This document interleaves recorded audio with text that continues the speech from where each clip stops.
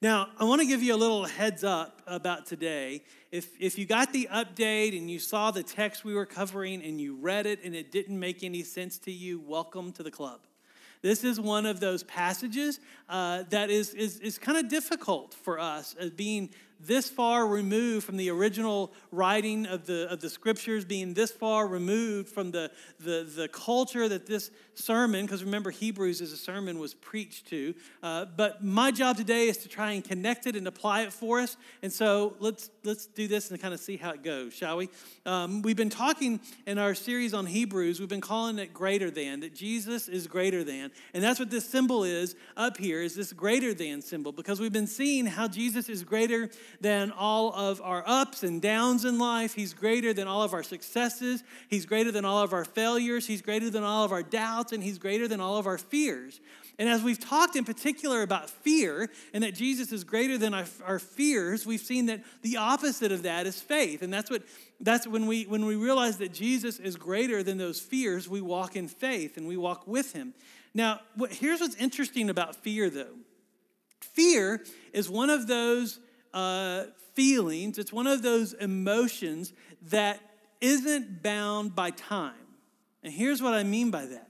Fear can stretch from our past into our present and all the way into our future. It is all over our calendars, right? And when fear does this, when fear digs its roots into different places, like in the past, when fear digs its roots into our past, here's what it feels like. It feels like regret, right? When fear is in our past, it feels like regret. When we look at the decisions that we've made, when we look at the words that we've spoken, when we look at the actions that we've taken, and we look back on those and we think, gosh, I should have done that differently. I should have said that differently. So it really expressed what was going on in my head and going on in my heart, and I didn't. I got caught up in emotion, or the decision that I made wasn't the best decision. We look back on that and we feel regret. That's what fear looks like when it's in our past. But fear doesn't just live in our past, it also lives in our future. And when fear lives in our future, it feels different. It feels like worry, right? Because when fear lives in the future, it feels like worry. We look ahead to what's coming. And maybe there are decisions that we have to make. And we know we don't have what it takes to make that decision. We don't know what to do, and so we worry. Maybe there's a deadline looming, and it's an important deadline, and you feel inadequate to meet the deadline. Or maybe there's an opportunity on the horizon, and it seems like a great opportunity, but you feel ill-equipped to meet it, and so you worry. That's what it feels like when fear is rooted in our future. And fear is this sneaky beast that doesn't just live in our past and live in our future. It lives in our today as well. And when it's in our today, it feels like stress, where we can't meet the need that's right in front of us, and so we stress. We're not in regret, we're not in worry, we stress. Now, as you look at those words, regret and worry and stress, do any of them feel familiar? Do any of you struggle with regret as you look back in your past? Do you struggle with worry as you look ahead to the future? And by the way, the future could be like this afternoon. It could be like when you leave this building. Is worry there? When you're looking at what's right in front of you, is stress there? Or gosh, anybody got all three going on? Right? Well, here's what I hope today's message does. I hope today's message brings you some relief. Because what we're going to see is that worry and stress and regret, that there is a better way. And that better way is this. When we understand and know and believe that Jesus is greater than our yesterday, today, and tomorrow. Because if he's greater than our yesterday, he's greater than our fear and regret. If he's greater than our today, then he's greater than our stress. And if he's greater than tomorrow, he's greater than any worry that we have. And so Jesus is greater than our fear of yesterday, our fear of today, and our fear of tomorrow. Go ahead and open your Bibles with me, or turn them on. And we're going to be in Hebrews chapter 12.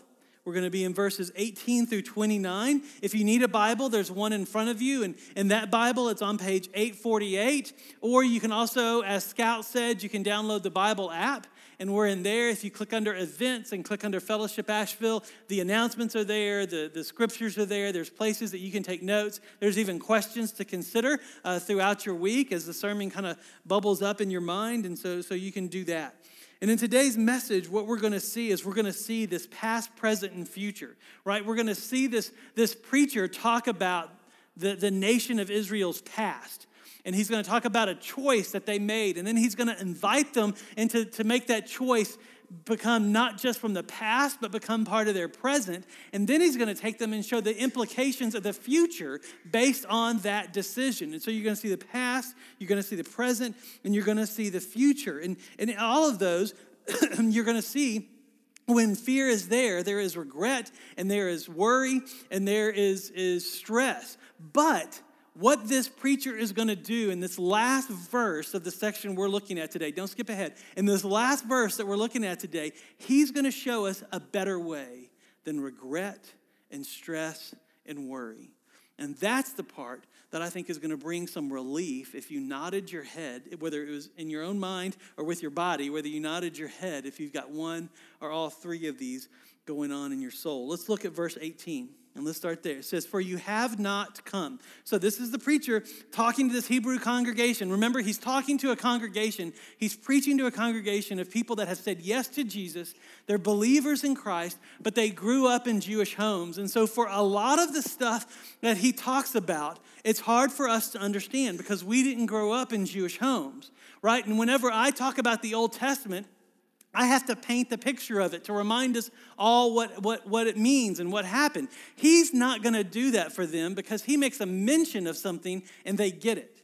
The words that he's going to use to describe to us sound more like Mordor and Rivendell than it does the places that he's describing, right? Because we understand Lord of the Rings.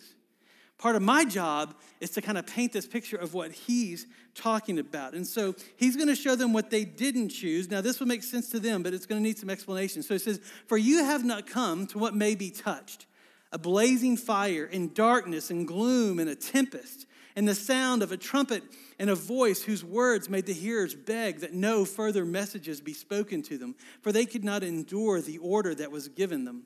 If even a beast touches the mountain, it shall be stoned. Indeed, so terrifying was the sight that Moses said, I tremble with fear.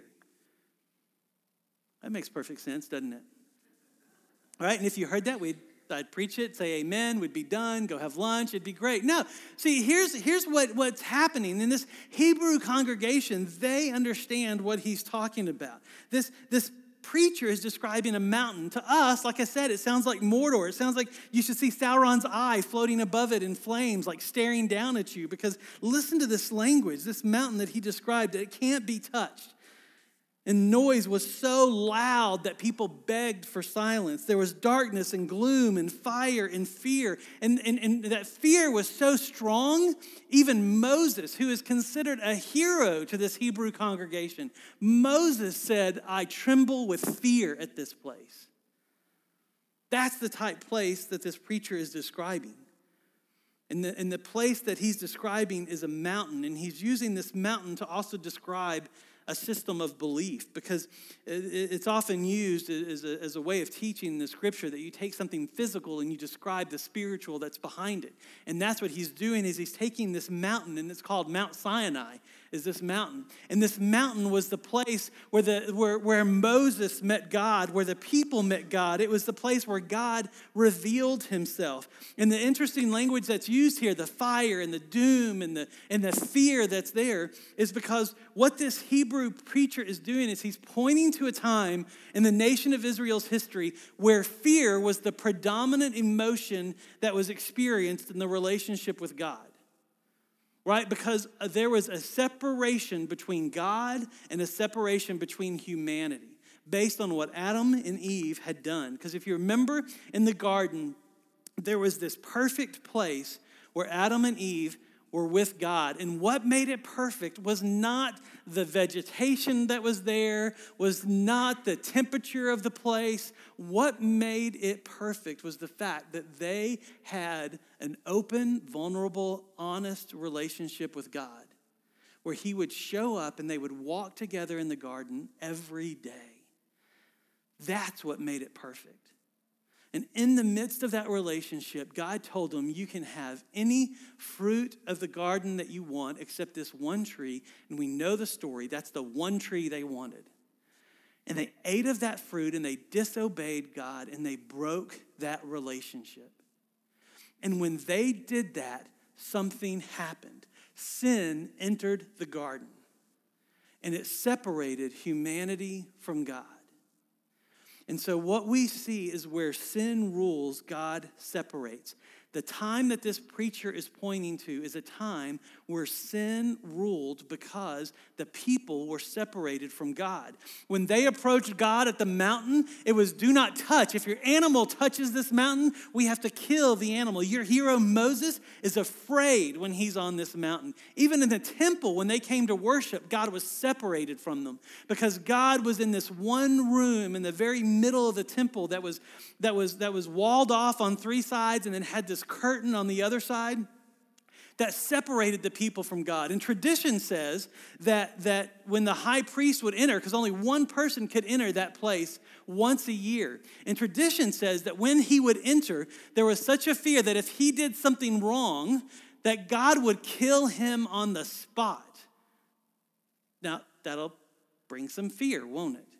But the tradition says that because they believed this, there was so much fear based in their relationship with God that they would do two things to that high priest. One, they would tie a bell to the bottom of his robe so that as long as they heard the bell moving, they knew that he was moving. And if the bell got quiet for too long, the other thing that they would do is they would tie a rope to his ankle. And so that if he died doing what he was supposed to do in there, if he did it wrong, if he touched the wrong thing, did the wrong thing, and that fear of that relationship, if he dropped dead, they could pull him out of the room without having to step in. That's what this Hebrew congregation understood as the relationship with God. That's Mount Sinai. That's in the past. And where sin separates, not only where sin rules, not only does God separate, but where sin separates, where sin is the reason for that separation, fear lives. That relationship with God had fear all over it. But this isn't the mountain that this Hebrew congregation had chosen. There was another mountain. So now this preacher is going to talk about a different place. And if Mount Sinai was Mordor, what he's going to describe now is where the elves live. And it's Rivendell. And it is beautiful and light and airy. And listen to this in verse 22. It says, but you have come. So now he's moving from the past. You have not come. You have come now to Mount Zion and to the city of the living God, the heavenly Jerusalem, and to innumerable angels in festal gathering, and to the assembly of the firstborn who are enrolled in heaven, and to God, the judge of all, and to the spirits of the righteousness of the righteous made perfect. And so doesn't this sound like a better place? You've got Mount Sinai with gloom and doom and fear, and then you've got Mount Zion where there's literally a party going on, right? This city has life. It has a living God. It has angels. It has this feast going on, which is a biblical word for a party. And the church is going on there. The church is happening. And so what choice was made to allow this Hebrew congregation to move from Mount Sinai to Mount Zion, from this mountain of doom and gloom to this party mountain? Well, look at this in verse 24. It says, and you have come, and so you've come to Mount Zion, and to Jesus, the mediator of a new covenant, and to the sprinkled blood that speaks a better word than the blood of Abel. You see, this choice that was made wasn't about preferred real estate, right? We've got some incredible realtors here in this congregation. They can't buy you property on Mount Zion, right? They can't get you from one mountain to the other. That's not the choice that was made. The choice that was made was based on one person, and his name is Jesus. He's the one that instituted this new covenant. He's the one that instituted this new way to connect with God. And really, it wasn't a new way. All he did is broke down the barrier that we put up. He broke down the barrier of sin that separated God from man, and that's what this preacher is saying. He's saying there is one path between Mount Sinai and Mount Zion, and that path is Jesus. There is no other path. Jesus did away with that dividing wall. He removed the penalty of sin. His death and resurrection paid the price and paid the debt that Adam and Eve incurred and that we have been contributing to as humanity ever since. And when Jesus died on the cross and was raised from the dead, that opened up a new way to connect with God, a new way that was the old way. And so where sin separates and where sin is, fear thrives. Where sin separates, Jesus is the only one who can unite, is what this preacher is saying. And where sin is powerless because of what Jesus has done, there is no separation between God and humanity.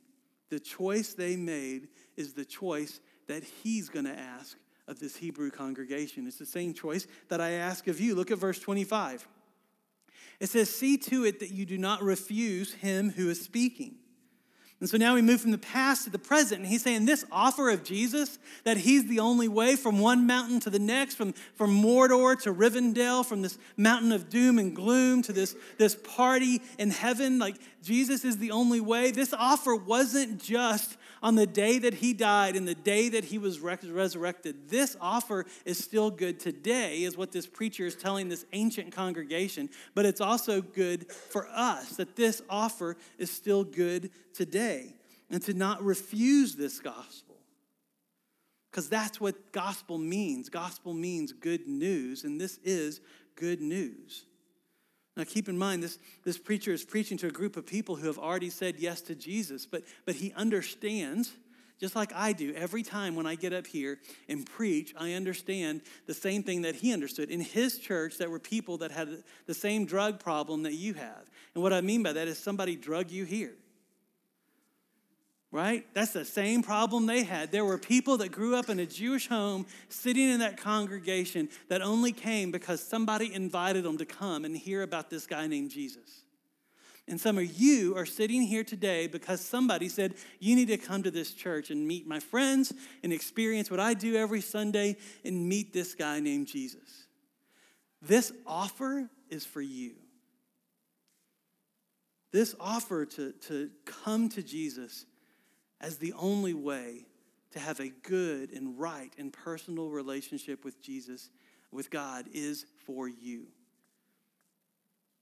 Now, it's not just for you either. It's also for all of us. Because it's available for those who have already said yes to. We too need the same gospel. If you're new to fellowship, you're going to probably get tired of hearing this, but I say it all the time. The gospel that saves you is the gospel that sustains you. That gospel that's offered is the same gospel that we need today. Now, if you've already said yes to Jesus in your past, then you are saved. And that's not what I'm talking about. I'm not saying you need to get saved again. I'm saying that same gospel is what you need to enjoy the relationship with God. When you became saved and you said yes to Jesus and you meant it with all of your heart and soul with as much understanding as you could grasp, what happened in that moment is you got introduced into a relationship with God based on what Jesus has done and not based on your performance anymore. And what's happened now is you need that same gospel to enjoy and nurture that relationship. Because see, look at this from another part of the Bible called Colossians.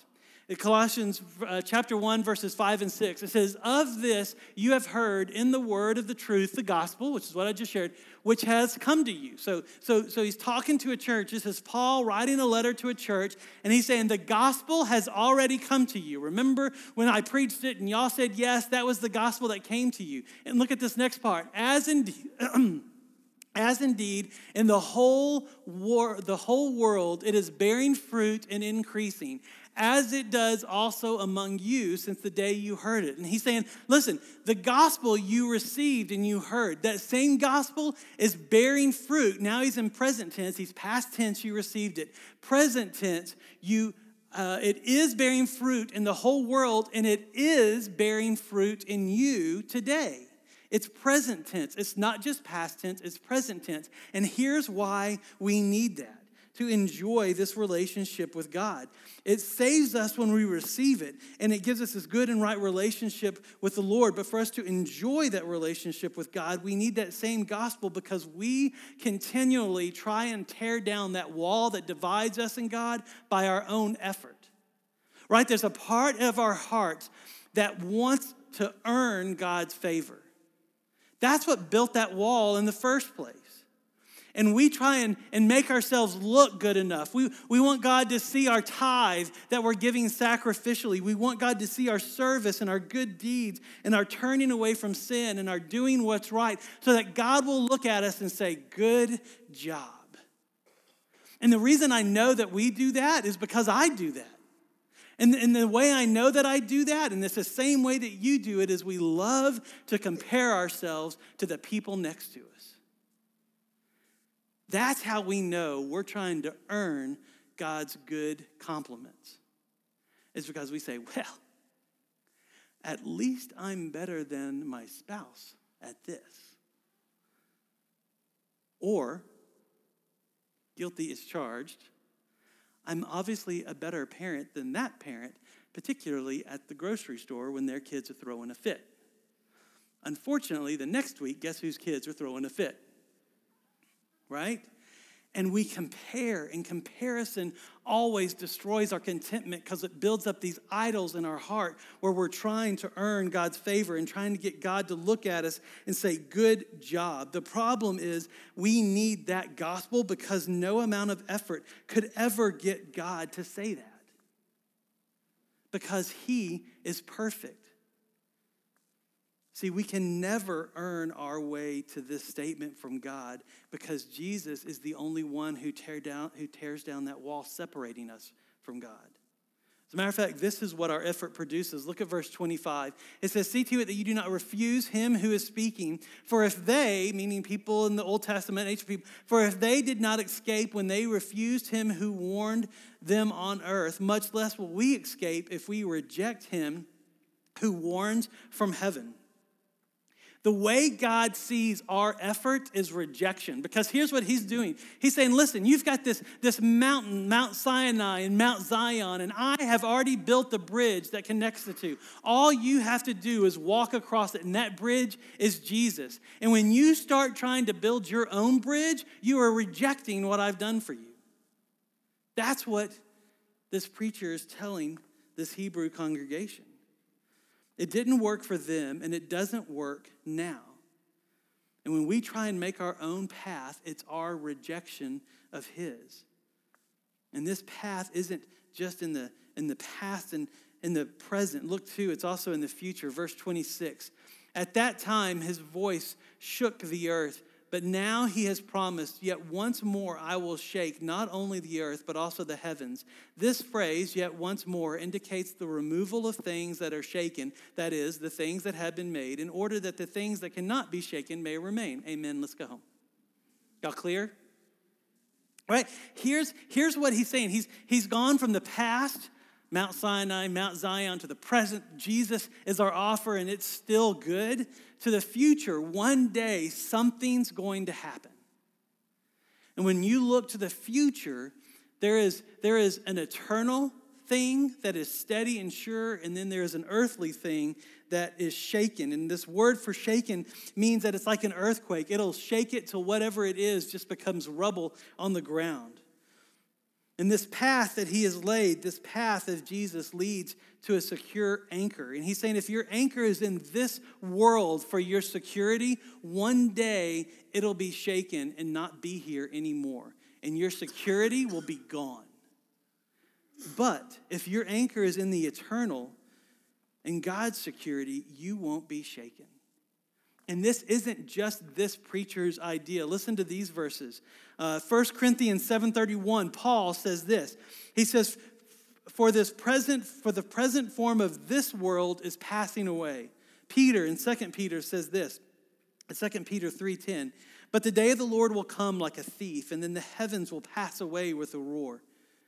And the heavenly bodies will be burned up and dissolved, so the sky will be gone. The stars, the sun, the moon, everything that we look up to will be gone. And the earth and the works that are done in it will be exposed.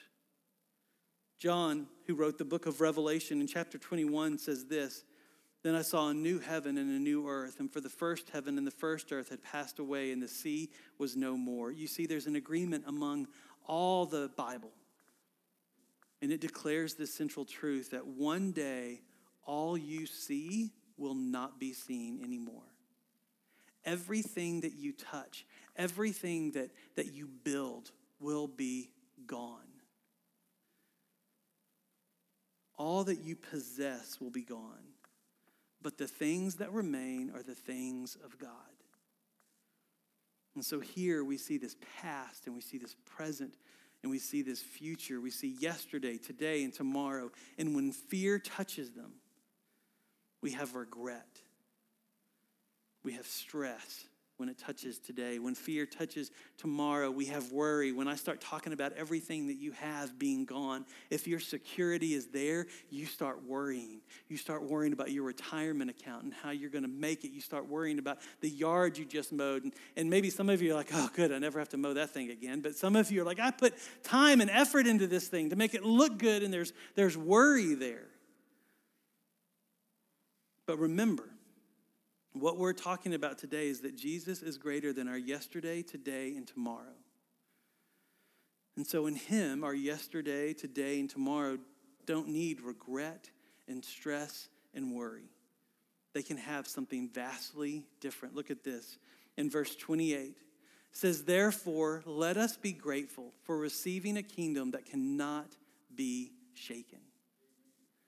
This word grateful, just like regret, only lives in the past. You know, you can't regret decisions you haven't made yet. You can only regret decisions you have made. You can only regret things that you have done. Grateful is another word that only lives in the past. You can only be grateful for what you have been given. You can only be grateful for what God has done. And this preacher is saying when Jesus is greater than our past, when he is greater than our yesterday, we move from regret to gratitude. That's how we know that Jesus is greater than our past. And here's what gratitude looks like. Gratitude is seeing the goodness of God in yesterday, is what it is. It's being able to look back with the decisions that you've made, with the actions that you've done, with the things that you've done wrong, even the sins that you've committed, and understanding that God is sovereign even over all of that. And that when Bill Bright wrote the 4 spiritual laws, and one of those laws was that God loves you and has a wonderful plan for your life, he was right. That God does love you and he does have a wonderful plan for your life. And even when you look in your past, you can be grateful for what God has done. You can see the good in the yesterday. And look at the rest of verse 28. It says, and thus let us offer. So now this word offer moves us into the present. So we go from the past of gratitude to the present of offer.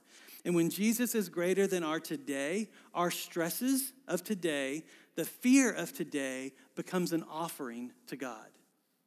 And so we can take the things that stress us out, the bad stuff. I love how Jesus doesn't ask us to ignore the bad stuff. He just asks us to bring it to him. That's what an offering is. An offering is giving the bad of today to a good God.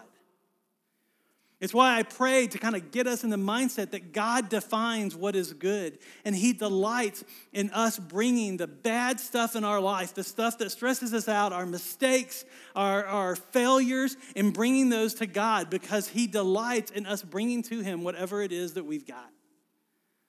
That's an offering. And the rest of verse 28, thus let us offer to God acceptable worship, with reverence and awe, for our God is a consuming fire. You see, acceptable worship with reverence and awe. That word awe and reverence is what you know is the difference between fear. Moses stood before God and feared. But because of Jesus, we can stand before God in awe. And there's a big difference between fear and awe. Fear says, you're going to hurt me. Awe says, I trust you. I don't understand you, but I trust you. Last week, when I started my message, you remember I had that glass vase up here? And I said that glass vase, let's pretend like that's all of who God is and all of his wisdom and knowledge and wrath and holiness. And I said this pitcher of water is what we know about God. And y'all tell me to stop whenever you think the water level gets to what you know is true about God. And y'all stopped me like as I started pouring. And so for 2 services, there was so much water in there, nobody could see it. Right? That place between what we know to be true about God and who God is, there can be fear there or there can be awe there. And when Jesus is greater than our tomorrow, when Jesus is greater than that, we worship in awe. And when Jesus is greater than our tomorrow, our worry turns to worship. Because when we bring him the stresses of today as an offering, it turns into worship as we look ahead to tomorrow. And worship is simply this. It's trusting the fears of tomorrow to the good plans of God. That's one way to look at worship. And so, church, which would you rather live? Would you rather live in the fear of the past, of regret, the fear of the present, of stress, or the fear of the future and worry? Or would you want Jesus to be greater than your yesterday, today, and tomorrow, and it look like this, that Jesus is greater than your past, and so there's gratitude there. Jesus is greater than your present, and so there's an offering, or Jesus is greater than your future, and so there's worship. Now, I think the choice is fairly easy, but you're probably going, Fred, this sounds great, but how in the world do I do that? How do I move from regret to gratitude, from stress to offering, from worry to worship? And y'all, I have an answer that is so simple, but so incredibly difficult. And it's simply this. It's let Jesus be greater than your yesterday, today, and tomorrow. And you simply go to him in prayer. Now, I'm going to tell you a story in my life that happened last week as I was writing this message and ruminating on these texts and kind of contemplating this idea of Jesus being greater than my yesterdays and todays and tomorrows. And it happened around my son, my eldest son, getting his driver's license. Right? So if we're friends on Facebook, and if we're not, find me and friend me. I'd love to be friends with you on Facebook. But I did a quick little poll on Facebook for people that live here in Asheville to ask which driver's license office would be the best to go to. Easiest, best, whichever word you want to use. Patton, like bottom of the list. But what won by a landslide, I think, was in Marshall, to go to the one in Marshall. So, all my North Asheville peeps, yes? So, but here's what's interesting about the place in Marshall. It's run by one person, by this woman. And when you get there, everybody said, get there early or there's no chance of getting in. So we did. I think it opened at 8 or 9. I forget when it opened, but we got there early. And so there was about 6 people in line ahead of us. And so this woman who runs the place, somehow in her life, she has found the balance between kindness and meanness and lives both of them out. Like, you never know what you're going to get from her, right? And so we're standing in line, and I'm looking at the line going, I don't know about this. She opens the door. I don't know where she drove in from. I don't know how she got there. We were there early. All of a sudden, the door swings open. I don't know if she lives in back somewhere. The door swings open, and she goes, y'all at the back of the line may not make it in. That's it. People start walking in. So we start walking in, and she goes, there's a lot of driving tests today. If you're at the back of the line, you may not make it, but you're welcome to stay. So we did. And so there's this little waiting room, and then there's a wall with a door to her office where she takes the pictures and makes sure you have all the forms, and if you don't, she is quick to send you away. But what's interesting, this wall doesn't go all the way to the ceiling. It's open at the top, so you can hear everything that's going on in there. And so you're sitting in this waiting room, you're getting to know each other because you're kind of building this communal experience of, are we going to make it? Are we not? And people are there for different reasons. There's teenagers there, like my son, to get his driving test. There's people there, too, to renew their license. I'm like, go online, people. There is no reason to stand here for this. Go online and do it. But they're there. And so you start talking and getting to know them. And there was a girl who had a driving test right before Seth. And so we're sitting there, and so because there's only one person, she has to leave to go do the driving test. So she locks her door so we don't go pilfering around. And she leaves and does the driving test and comes back. And so she comes back and she walks through the room and doesn't make eye contact with anybody. She just walks in. The girl's walking behind her, not making eye contact with anybody. The dad's walking behind her, not making eye contact with anybody. And we're all like, what happened?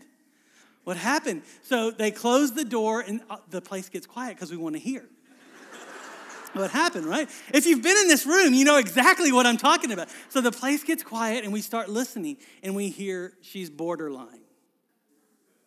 Immediately, the dad starts making all these excuses about how he's going to help her. Like he wants his daughter to have a driver's license so he can be set free, right?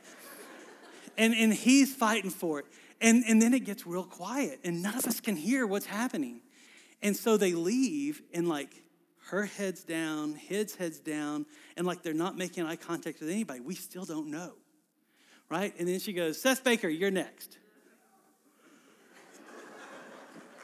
So Seth goes back there, and I'm with him, and so they're going over our forms. We almost didn't have the right form, but we did in the bottom of the stack, so that was good. We made it through. And so then they leave to go do the driving test. And y'all, here's where the stress hit me, because that's the first time in my life I've seen my son drive off with somebody else who wasn't me or his mother.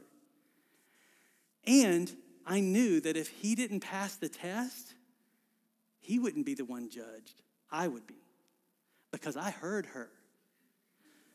She's going to blame the parents. Right? So my stress wasn't about my son passing the driving test. It was about me passing her test. Right? And this woman, keep in mind, kindness, meanness, you don't know what you're going to get. They pull back in the parking lot after 4 minutes. And I don't know if that's good or bad, you know. Seth parks. They get out. I'm standing outside waiting. And so she walks by, doesn't make eye contact with me. I'm like, oh, I've seen this. And Seth walks by. He's like, I don't know. So, okay. So I walk in and we're standing there, and that woman's given us nothing. Like, we still don't know. And so we walk in and we walk through the lobby, and people are looking at me, and I go, I don't know. And so she closes the door behind us, and we stand in there. And she starts thumbing through papers and stuff, and she goes, so when you get your driver's license, it'll be 10 to 15 days before you get it. If you don't get it in 15 days, call this number, blah, blah, blah. And so Seth goes, that means I passed? She goes, yeah, you passed. Okay, good. We now know. And so I got the pictures and all that stuff. And then we walk out in the lobby, and you know what everybody does? Because we look at them and we kind of go like this. They all went, yay! And they started clapping. Like we had this cheering. And I share that to say this, like sometimes when I talk about regret and I talk about gratitude and I talk about offering and stress, like you think about these big things in your life. Y'all, our spirituality isn't measured as much by the big things as by the continual small little things. And that stress of seeing Seth drive off knowing I'm going to be judged, because what I did is instead of being stressed about it, I kind of thought through this moment as I stand there in the parking lot watching him drive off, and I'm freaking out thinking she's going to judge me. And I was like, oh, wait, God, I see what you're doing. I'm working on this message, and that's what this is. So I was like, Jesus, then what I need you to do is I need you to take care of this. And if he passes his test, he passes his test, and whatever she says about me, I don't need this woman to like me. I need you to like me, and you already do. And I can rest in that. That's what this looks like. Of regret to gratitude, of stress to offering. It's just going to God and letting him show you what to do, or him sit with you as you wait. That's what this looks like. And as we go into this last song of worship, you're going to hear a song and you're going to sing a song that says, "There's no place I'd rather be." That's our song. That's what this message is about. There's no place I'd rather be than in the presence of Jesus. So let's go into worship, and whatever you're bringing with you today, take it to him and turn it into gratitude, turn it into an offering, and let's turn it into worship.